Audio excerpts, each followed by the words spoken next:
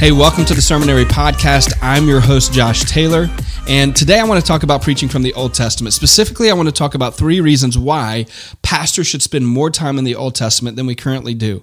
If you look at recent decades and Christian churches and the sermons that are preached, there's definitely a weight going into the New Testament's favor. In fact, if you look at a 2019 Pew Research study, it looked at almost 50,000 Christian sermons that were preached just in the early summer of that year, and only 61% of them even mentions a book from the Old Testament.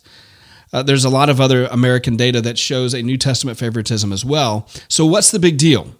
I mean, the really important stuff is in the New Testament, right? And that's a pretty dangerous oversimplification, as those of you that are listening probably already know. So I want to talk about 3 reasons why pastors should preach more from the Old Testament if you're not already doing it. Number 1 is apologetics.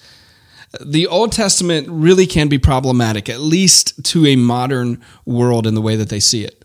Rapid scientific advancements in the West have estranged us from our own history and left us with a tendency to view our civilization as more superior and more civilized.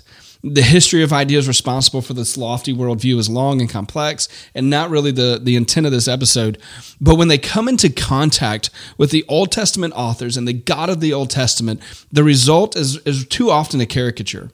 Richard Dawkins puts it this way. He says, "The God of the Old Testament is arguably the most unpleasant character in all fiction, jealous and proud of it.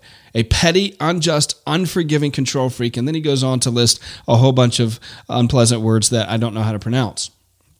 So, while Christians understandably recoil at accusations like these, we don't agree with them. We know we don't agree with them. We want to get defensive about it. The problem is most Christians are not sure how to deconstruct them. If they're sitting at work, the people in your church are sitting at work and they hear somebody say something like what Richard Dawkins says, and they start talking about even policies that are made, even in Congress right now. We're looking at the Equality Act, and Deuteronomy was used as defense against the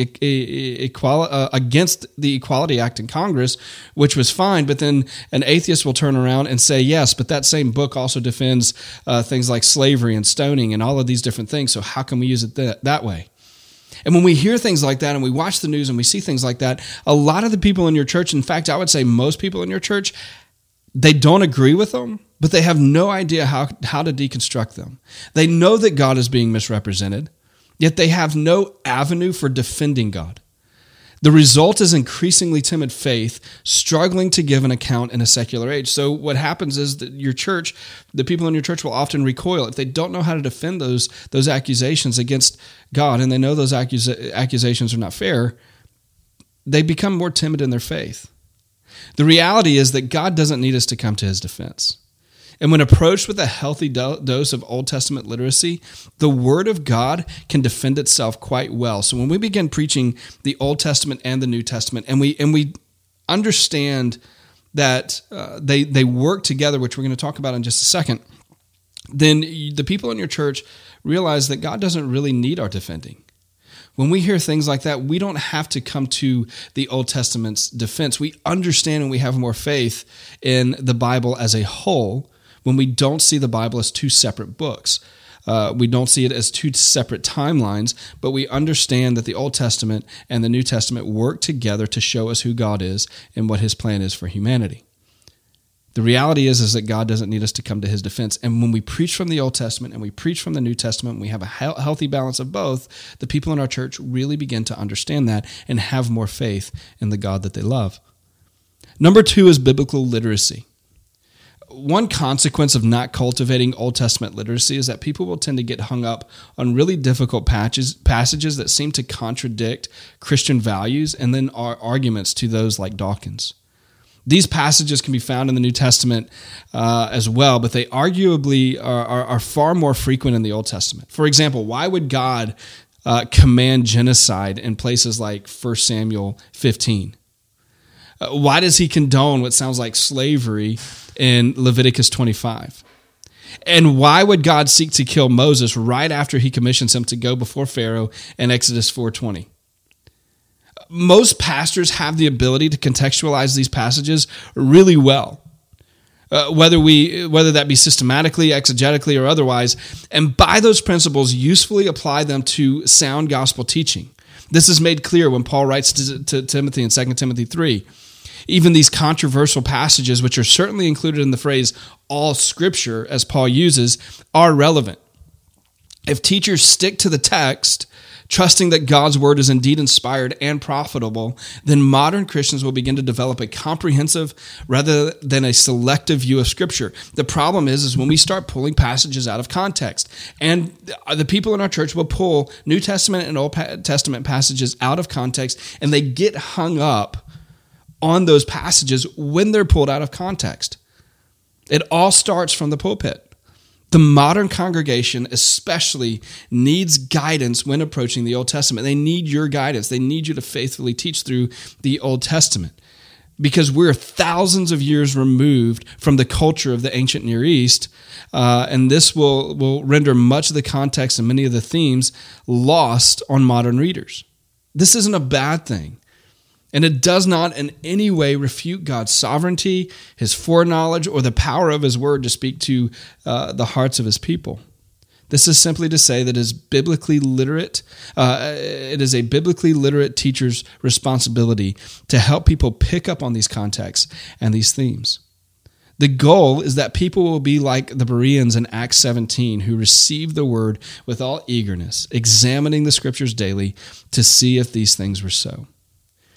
You, as a pastor, as a teacher of God's word, need to faithfully teach your people what the Old Testament means. What is the context of the Old Testament? What is God trying to say to his people? And how does it shine light on the New Testament? Or how does the New Testament shine light on the Old Testament? And how do they work together to give us a clear understanding of who God is and how we're supposed to live in this world? And then the last one is testamental interdependency. This may be the most important point. It may also be the most obvious, but I definitely think it's worth talking about. The Old Testament testifies, among other things, towards the New Testament and towards Christ. It lays the foundation for the Christian worldview. Why did God create us? How did it all go wrong? Why do we need Jesus in the first place?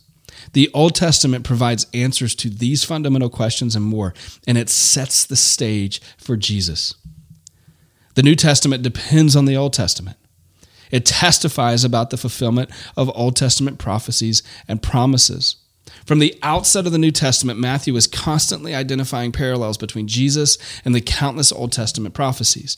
This thread runs throughout the gospel accounts. In Matthew 5, Christ himself says, "Do not think that I have come to abolish the law or the prophets. I have not come to abolish them, but to fulfill them." These are really important words, and it's really worth you examining what Jesus was saying when he said those things.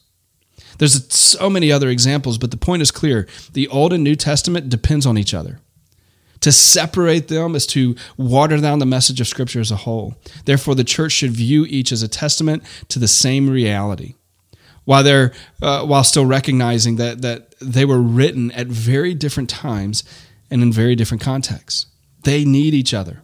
They work together to show us something that is very clear, and Jesus talks about this. Paul talks about this. The New Testament writers talk about this, and the Old Testament writers, the cool thing is the Old Testament writers, I truly believe that they knew they were writing Scripture. They knew they were writing God's Word when they were writing it, but they didn't have the whole picture.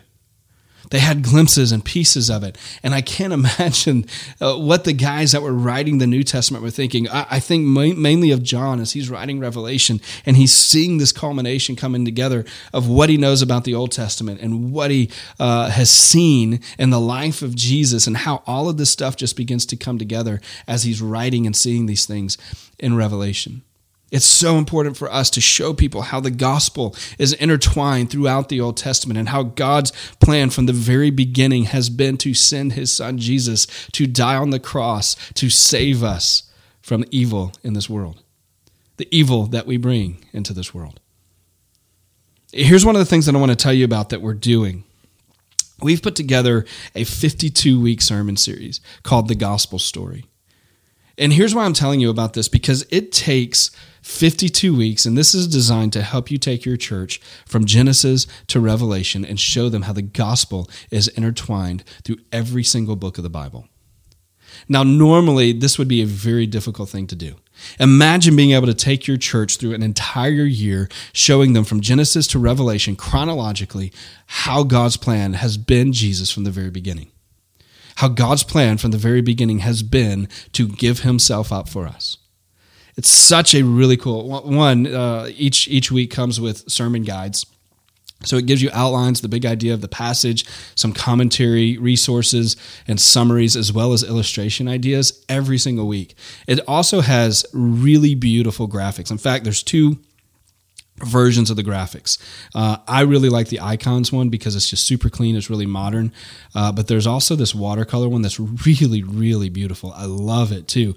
Both of them look really great. But you have graphics for every single week, as you go through each part, the graphics kind of change. They're still branded together. It just looks really cool.